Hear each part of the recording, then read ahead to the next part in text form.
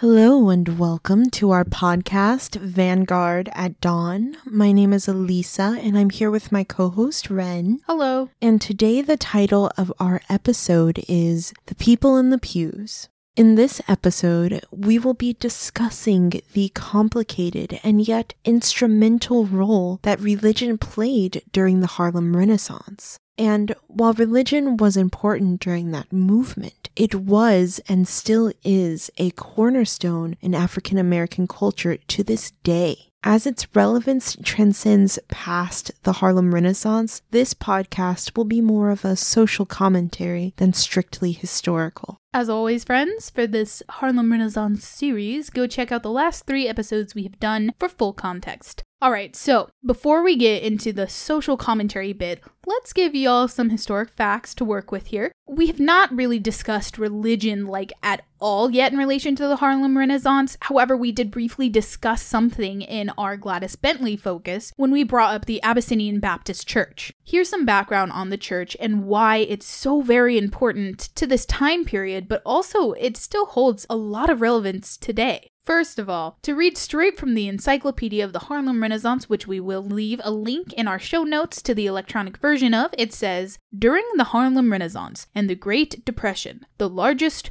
most socially active, influential, and political Black congregation in New York City, as well as in the United States, was that of the Abyssinian Baptist Church, led by Adam Clayton Powell Sr. from 1908 to 1937, and by Adam Clayton Powell Jr. from 1937 to 1971. Now, this church was not founded in 1908 when Powell Sr. took over, but rather it was founded by African American and Ethiopian Americans 100 years before, in 1808, and it was originally in Lower Manhattan. So it's important to acknowledge that this church is set apart as a great importance to the Black community right away because it was established for Black people by Black people. And that's a key factor that we will circle back to in just a moment. But anyway, the church decided to move uptown, which was the Harlem district, in response to the Great Migration. And that name I just said before should sound familiar. Adam Clayton Powell Sr. He was one of the many loud homophobic voices at the time, and arguably he could be seen as the main pushback to the queer scene in Harlem because it really can't be stressed enough how very influential he was. And the Powell's influence spans far past Powell Sr.'s reach, because his son, Adam Clayton Powell Jr., did not only take over running the church after his father stepped down, he also became the first Black person to be elected to represent New York in Congress. Now, going back to Powell Sr., he came up in relation to Gladys Bentley because he was super homophobic, which should not be minimized, but there were reasons why he was so influential. This dude was really involved in Black activism, and he provided a voice for Black people within a religious context. And that is really dope for so many reasons. Because something that was very, very, very prevalent in the Black community was being kept out of high positions within a church setting. Think back to all the times we've mentioned slave songs which go by many different names,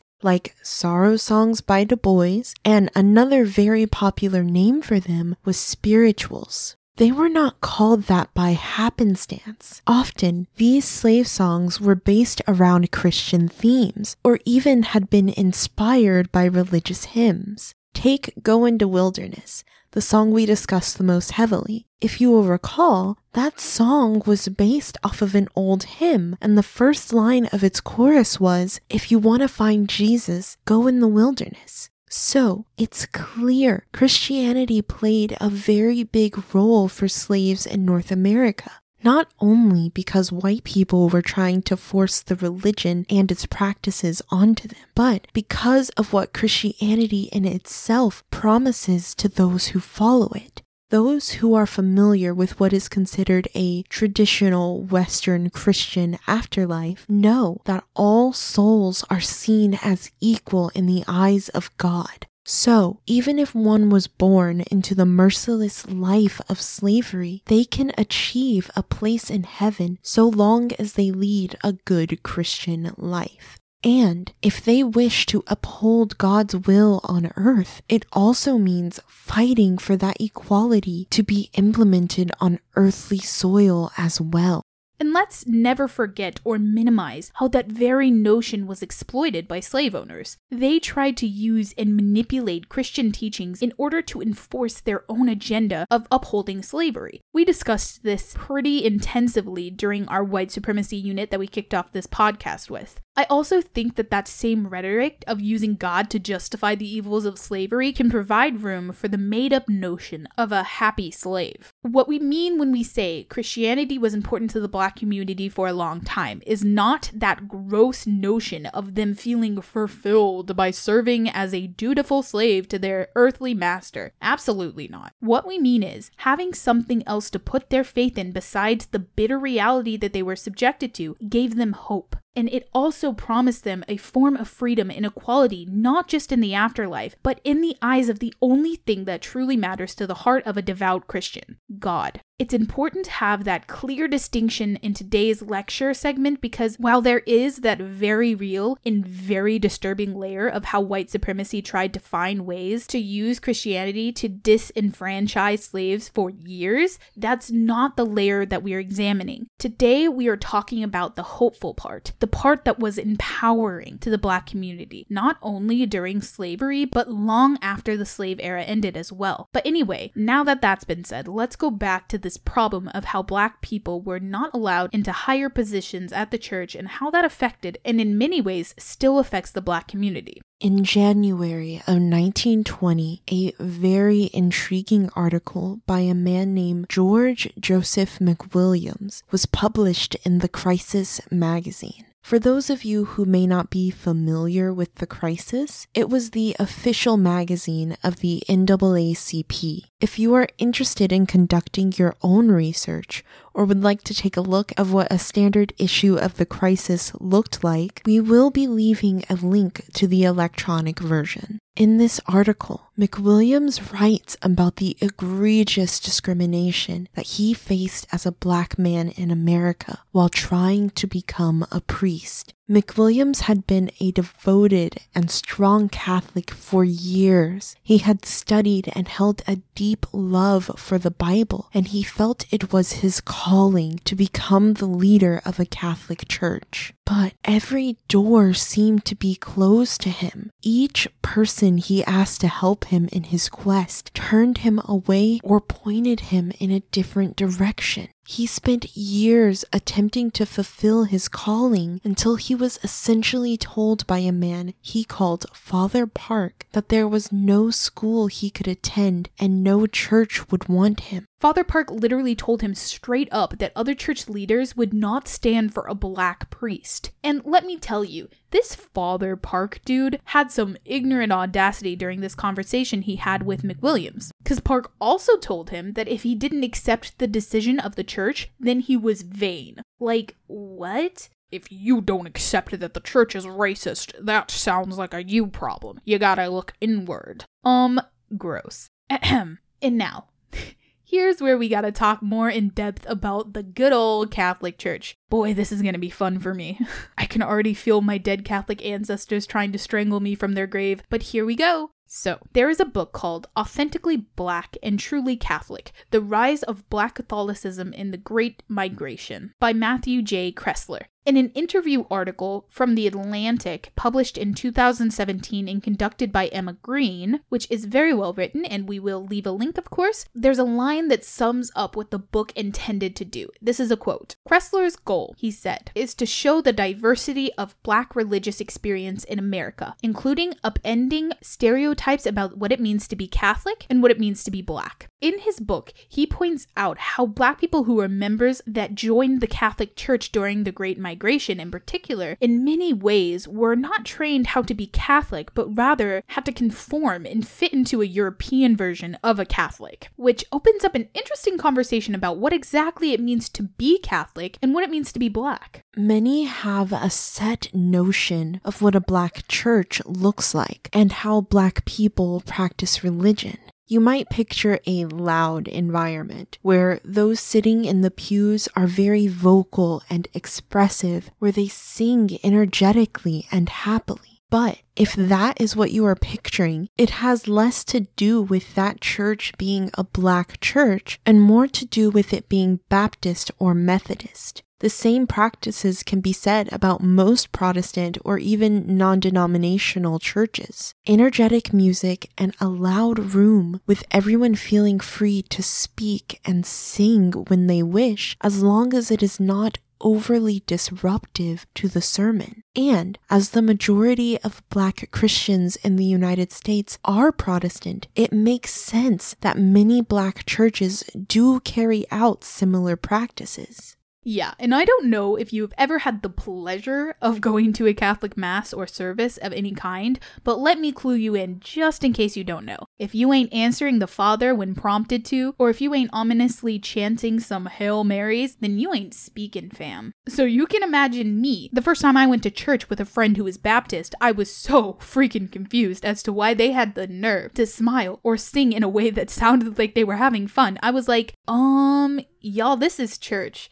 not a party. So sit there, think of your sins, and be miserable. But anywho, going back to Kressler's book, he brings up how many Black people kind of attach a specific form of Christian worship to a Black identity in the United States. And that came into play for Black people who felt torn between their own identity versus the strictness of Catholic practices. To quote Kressler from the interview I mentioned in regards to that, he said, "There's a whole range of what that means, integrating African practices and symbols and iconography into Catholic life, or including Afro-Protestant practices like gospel music and liturgical dance." And this also came into play, this complicated relationship between Christianity and Black practices, according to Kressler, during the Black Power movement in the 60s. He said that what many people were asserting during the movement was that Black people as a community were, quote, connected to African-descended people from across the world. What it means to be Black is to be rooted in this Afro-Protestant Black church tradition. What it means to be Black is to have this distinctively Black spirituality. Adversely to that belief, and to back up Kressler's point, speaking from my experience as a Black person who was raised Christian and continued practicing Christianity even after leaving home, I did not find myself often in a Protestant church.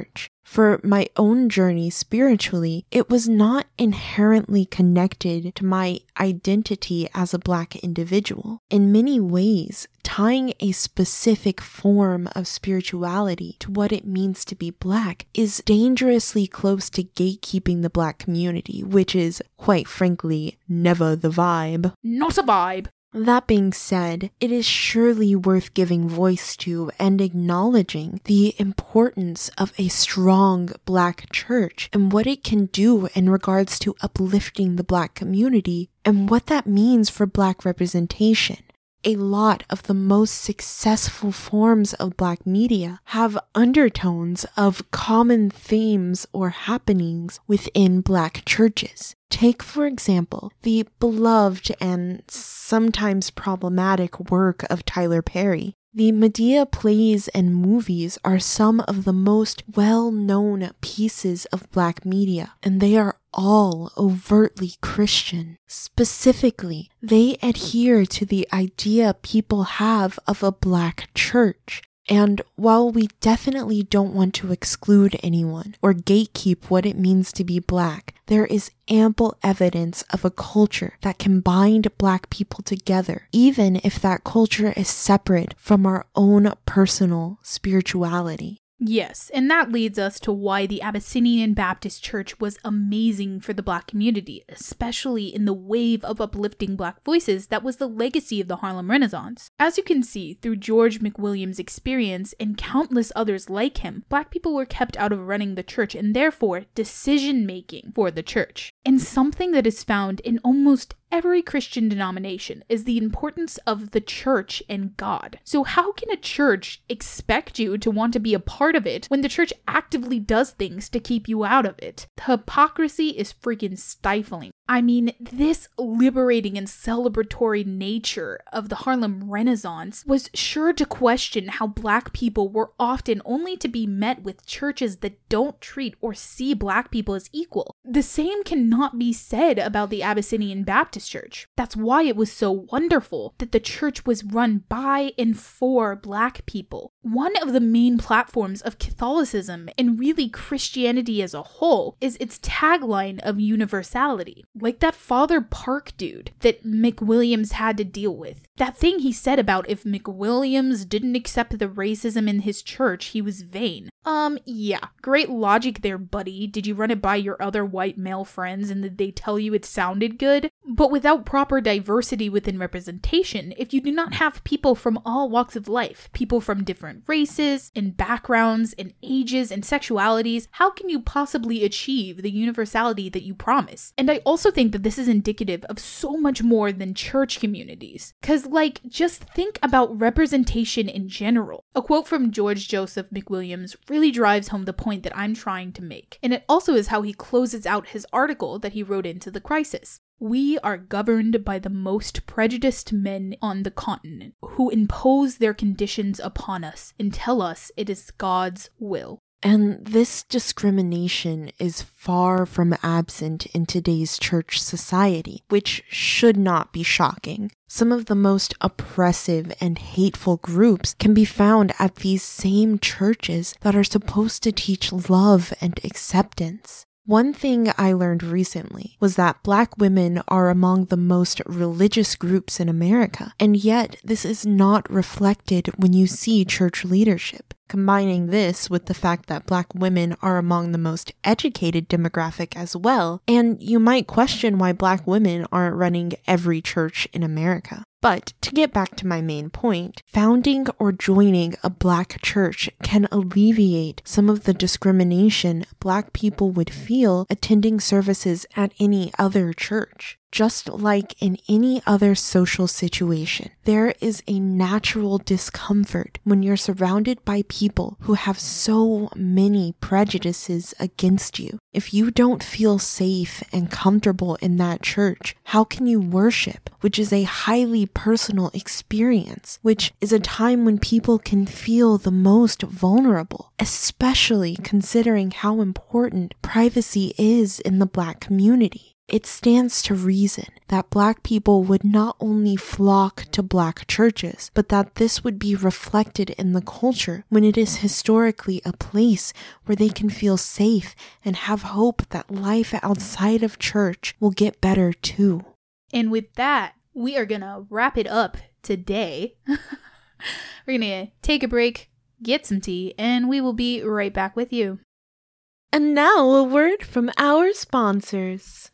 This week is brought to you by Alisa Sleep Paralysis Demon.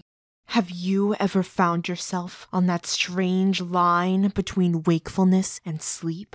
You lie, frozen, and out of the darkest corners of your room, you spot it. Shia LaBeouf. Maybe it's something crawling from beneath your furniture, or a silent watcher from the corner by your door. If this sounds familiar to you, you may have also experienced the silent terror of sleep paralysis. If you want to make sure that Alisa can survive the reign of these terrifying creatures, then you can donate to Ren and Alisa's Ko-Fi or join their Patreon. Alisa Sleep Paralysis Demon, because it's not only anxiety that goes bump in the night. All right, we're back. And if you haven't noticed, yes, we are doing spoopy theme ones for Halloween because gosh darn it, I do love this season. How are you doing today, Alisa? I'm doing amazing, and I don't know if it's just because we slept in today or because I had a random day off or because we have a new cat in the house. Oh my gosh. First of all, she does not have a name. So that's to come. Lena and Alisa still have not decided on a name. It's so hard because her personality is just so fun loving, and there's a couple names that could really suit her so well. Yes, and if you follow us on Twitter, I will be posting a picture of her there soon, probably on the Sunday after this episode gets released. So look forward to that. Please interact with us. Please. In case you're wondering, I am bribing you with a cat picture. Is it working? I sure hope so. Yes. So how are you doing? I'm doing good. I'm doing okay, yeah. Franklin, he's getting used to having another cat in the house. Territorial things, cats always kind of struggle with that. But I feel like he's such a laid back personality kind of cat that as soon as he's stressed for like a few minutes, it passes him so quickly and he's already down to just bull again. He's just like, hey man, I'm here and I enjoy myself. Like he's back to purring in seconds. Like, yeah. So I think that he will find his way in the new situation of having a new cat in town. What kind of tea are you having today? So it's a play off of a drink that I used to make for myself when I worked for a certain popular coffee chain restaurant. It rhymes with Barbucks. Yes. Star dollars. Yeah, Star dollars. Yes, and it's okay. I worked with its some might argue superior competition, which rhymes with bumpkin. Which kind of actually sums up the difference between the two. Yes, but a drink I used to make for myself, which I don't know if it's super popular or not, but it's steamed lemonade with mint tea, and I added ginger because we're recording today. So, yes. So I'm having steamed lemonade with mint tea and ginger. And that might sound crazy, but genuinely from a tea connoisseur perspective, it's actually not crazy. Lemon is a wonderful natural pairing with tea, so it's actually quite delicious. Also, I have to add this. I love how when we asked each other how we were doing, instead of talking about how we were doing, we talked about how our cats were doing. I didn't notice that until just now. Well, today I am having a Thai tea, like pre-made powdered Thai tea blend that we got from our local Asian market. And oh my gosh, it's so good. Oh my gosh, it's amazing. I could drink it every day, all day.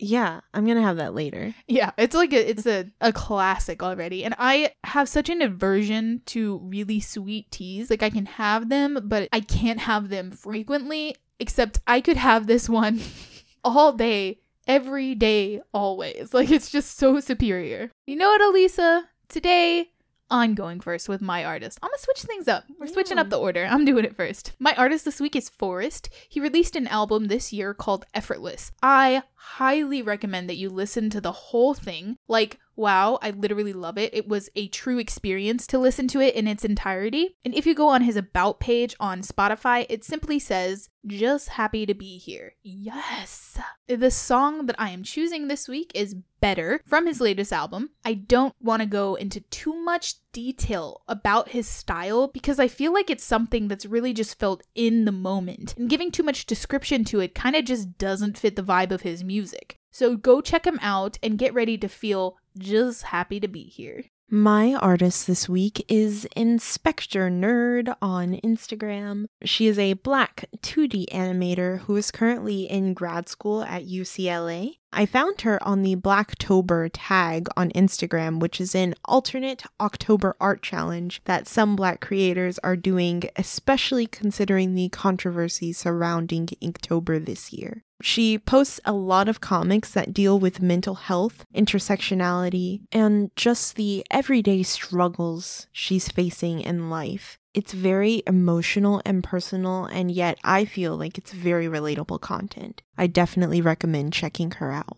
Love it. Okay, so I will talk about our activist for this week. Our activist this week is Jamie Margolin. She is currently 18 years old, and her main platform is climate change. And let me tell you what. She has some awesome info about how to make real change when it comes to the wasteful ways of our society. She also just got a book published this year called Youth to Power, Your Voice and How to Use It. And while I have not personally read it yet, I am looking forward to doing so very soon, as it has incredible reviews and hers is a voice worthy of being listened to. Not just her voice, but young activists in general. And it's amazing to see people like her out here doing so much amazing work and getting young people involved and empowered when it comes to their future. that's really the thing, isn't it? The youth is our future, and we need to always have the youth in mind when it comes to what kind of world is left behind for them. Climate change is terrifying, but for the young people of today who have to acknowledge the kind of world that they will be stuck living in if we don't change our ways is straight up a horror movie to even imagine. And we all collectively owe each other, our youth, and our future to fight for such an important cause. Yeah, climate change is honestly one of those things that when I think about it, just genuinely scares me. Same. You see scary things in the news like fires and stuff like that. That's not all that climate change comes with. I mean, literally, it's not just fires. What the fire is burning away is our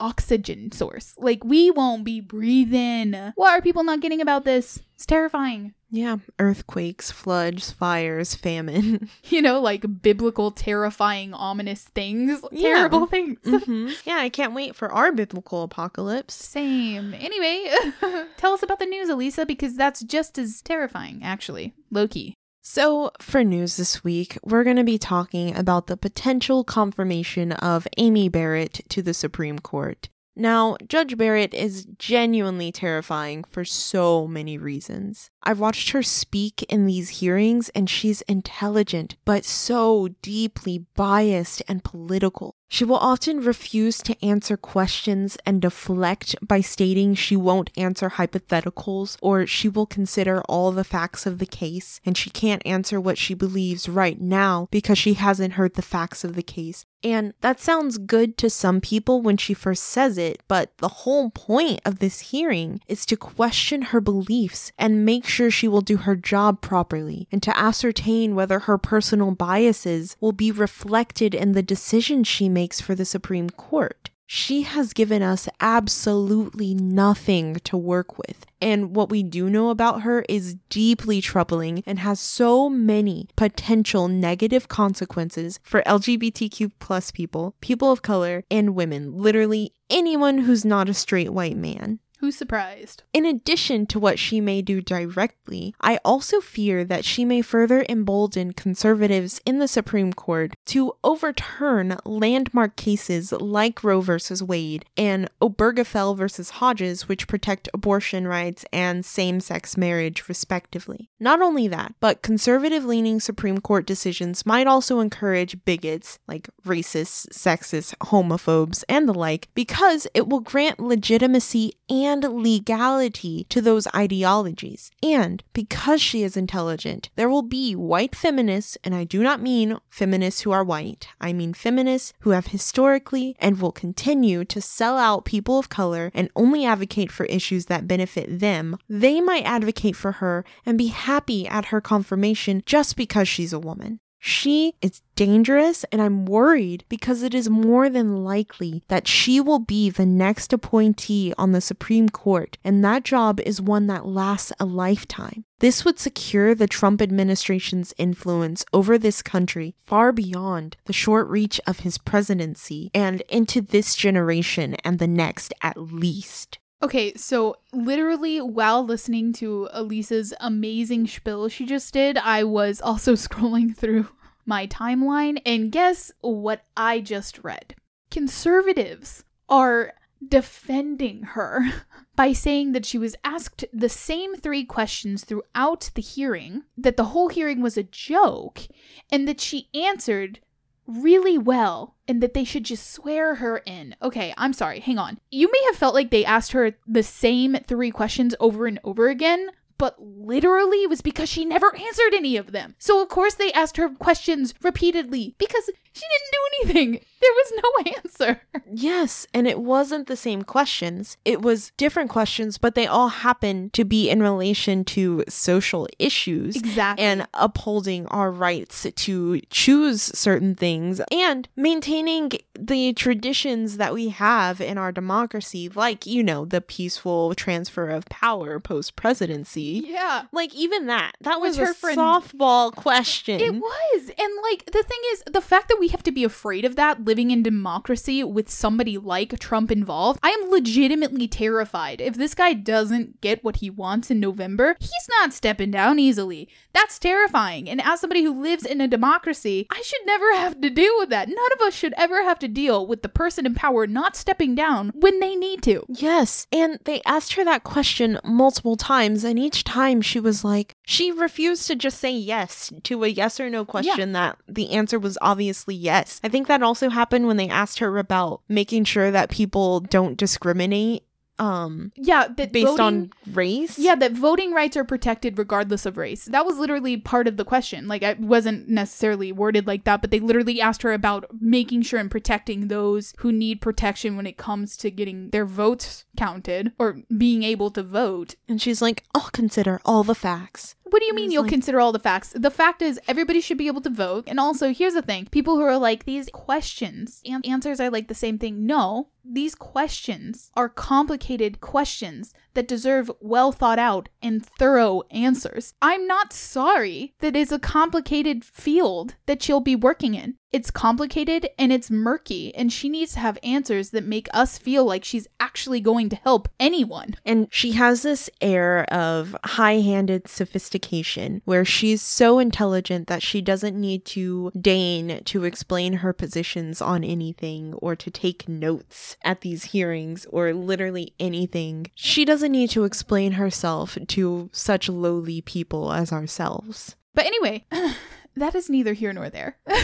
Actually, it is. It's very relevant. But that we're going to wrap it up and finish today's episode eventually. Be sure to check us out on Patreon and Ko-Fi. But if you don't do either of those things, you can make it up to us by voting. Please vote. Please, please, please vote this November. Yes, please go out and vote. This election and every election are so important. And I know part of the voter suppression that we're subject to here in this country is that they have us vote so frequently, which is a whole nother thing. But please go out and vote, and we will be out there voting too. So as alone as the political spectrum, quote unquote spectrum, in America can make us feel, just know that there are other people out there, and we just all have to go out and make our voices heard. They're not going to listen to us willingly. We have to force them to hear us, and part of how you do that is going out to vote. So please.